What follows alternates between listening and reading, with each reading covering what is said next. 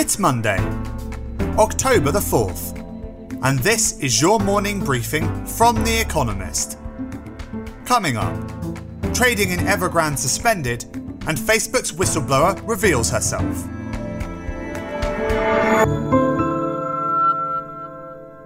First, the world in brief. The trading of shares in Evergrande, an embattled Chinese property group, was suspended on the Hong Kong Stock Exchange. The decision came after some bondholders said the firm had missed a second interest payment.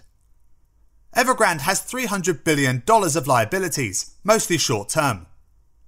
Uncertainty about its future has led to fears it could spark a wider financial crisis. Its share price has fallen 80% this year. A whistleblower from Facebook who leaked internal documents through the Wall Street Journal identified herself on 60 Minutes, an American news program. Frances Haugen, a product manager who quit in May, said the social media titan had concealed evidence that it was pursuing profit at the cost of spreading misinformation and hate speech. At least 5 civilians died in a bombing outside a mosque in Kabul, according to a Taliban spokesman. The attack seemed to target a funeral. No one immediately claimed responsibility for the explosion, but attacks by Islamic State have increased since the Taliban seized control of Afghanistan in August, raising the possibility of wider conflict between the two extremist groups. For the 5th time in a week, Russia reported a record daily COVID-19 death toll. On Sunday, 890 deaths were reported for the previous day, exceeding Friday's 887. The number of new infections is also at its second highest in a year. Officials say there are no plans to impose a lockdown. Officially, 210,000 Russians have died from COVID-19 during the pandemic, but the Economist Success Mortality Tracker suggests that the true number could be 3 times that. An enormous leak of nearly 12 million files from firms in offshore centres exposed information about the financial affairs of 35 current and former heads of state and prime ministers from around the world, as well as other public officials and wealthy people.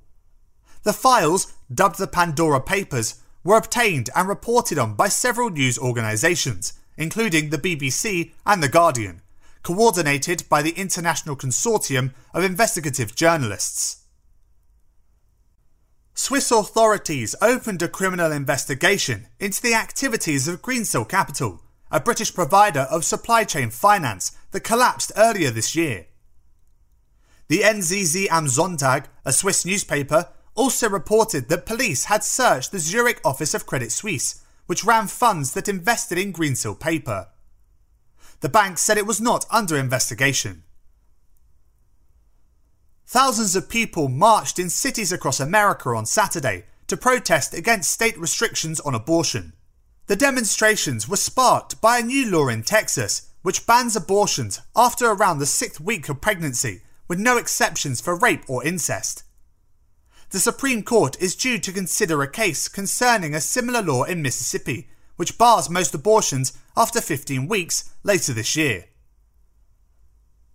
And fact of the day: 24.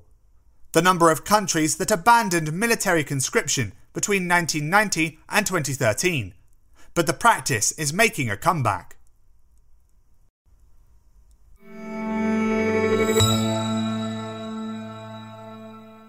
And now here's today's agenda. Right turn. America's Supreme Court. The most conservative Supreme Court in living memory takes the bench on Monday for its first full term, though Justice Brett Kavanaugh, who tested positive for COVID-19 on Thursday, will participate by telephone. The opening session includes a review of the death sentence of Dzhokhar Tsarnaev, one of the Boston Marathon bombers. On November 3rd, the justices will consider bolstering the Second Amendment right to, quote, keep and bear arms, in a case challenging New York's restrictions on carrying a firearm outside the home. Abortion rights teeter in the balance in a conflict over Mississippi's 15-week abortion ban, a direct challenge to Roe v. Wade, to be heard on December 1st. Later that month, the court will consider what the First Amendment says about state funding for religious schooling. And the justices are mulling whether to take on still more controversies, including race-conscious university admissions. It is a promising term ahead for America's conservatives.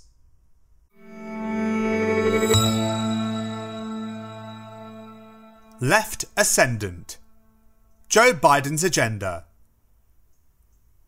The American president's most ambitious piece of legislation has hit another delay.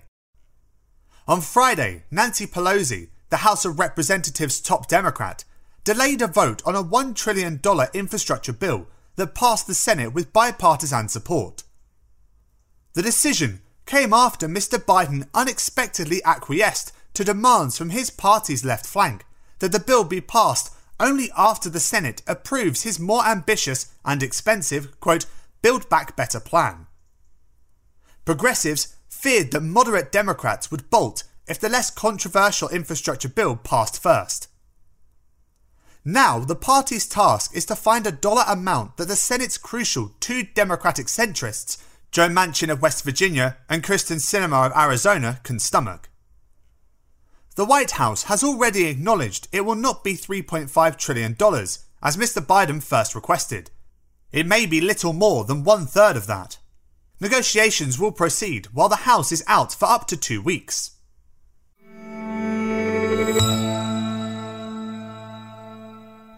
Off and running. Japan's new Prime Minister. The Japanese Parliament reconvenes on Monday to elect a Prime Minister. The vote is merely a formality to approve Kishida Fumio, who won the race last week, to become the new leader of the ruling Liberal Democratic Party. Since then, Mr. Kishida has been busy deciding on party leadership and cabinet appointments. His team will reportedly include some familiar faces, including the current foreign and defence ministers, Motegi Toshimitsu and Kishi Nobuo, the brother of a former Prime Minister, Abe Shinzo. Mr. Kishida reportedly plans to create a ministerial-level post for economic security policy, a sign of growing worries about China, and to spearhead a large stimulus package, a nod to worries about the economy's health during the pandemic. But after being formally anointed, Mr. Kishida will have little time to settle in. He is expected to dissolve Parliament later this month, and elections for the lower house must be held by the end of November.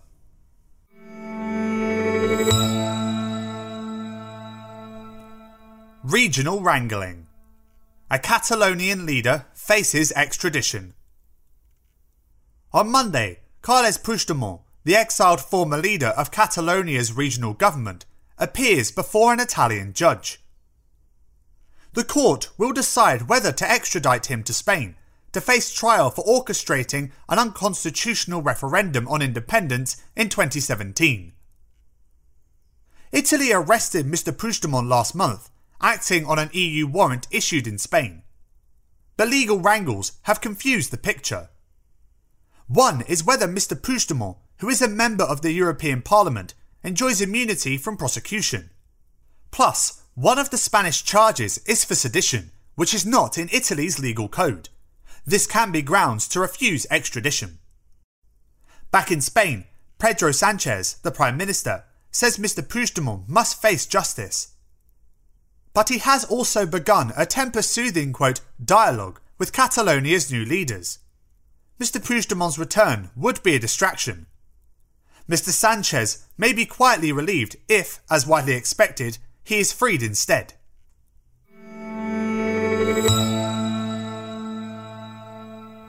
Deep impact. It's time to ditch the small talk. Imagine waiting in a queue or for a bus when a stranger sidles up to you and genially asks, quote, what is your life's greatest regret? If that thought fills you with horror, read on. According to research in the Journal of Personality and Social Psychology, people secretly crave deeper conversations with strangers. In experiments with 1,800 people, pairs of strangers were prompted to discuss topics either shallow, quote, seen anything good on telly lately, or deep, quote, when was the last time you cried? Before and after surveys revealed that all conversations, but especially deeper ones, were less awkward than people expected. They were also more enjoyable and aroused a greater sense of connectedness than stock chit-chat. Psychologists say people underestimate how interested in them strangers are, and should delve deeper than the usual natter about football or the weather. So the next time you break the ice with a stranger, consider using a sledgehammer instead of a pick.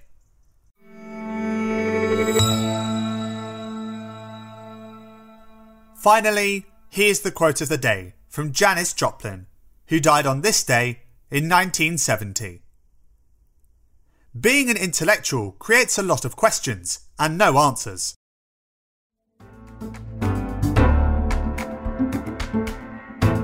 That's it from the Economist morning briefing, available every weekday and on Saturdays. You can hear interviews and analysis from our journalists, including our current affairs podcast, The Intelligence, by searching for The Economist on your podcast app, or asking your smart speaker to play the latest Economist radio podcast. And as a subscriber, you have access to each week's full edition in audio. Just download the Economist app on your mobile device to start listening.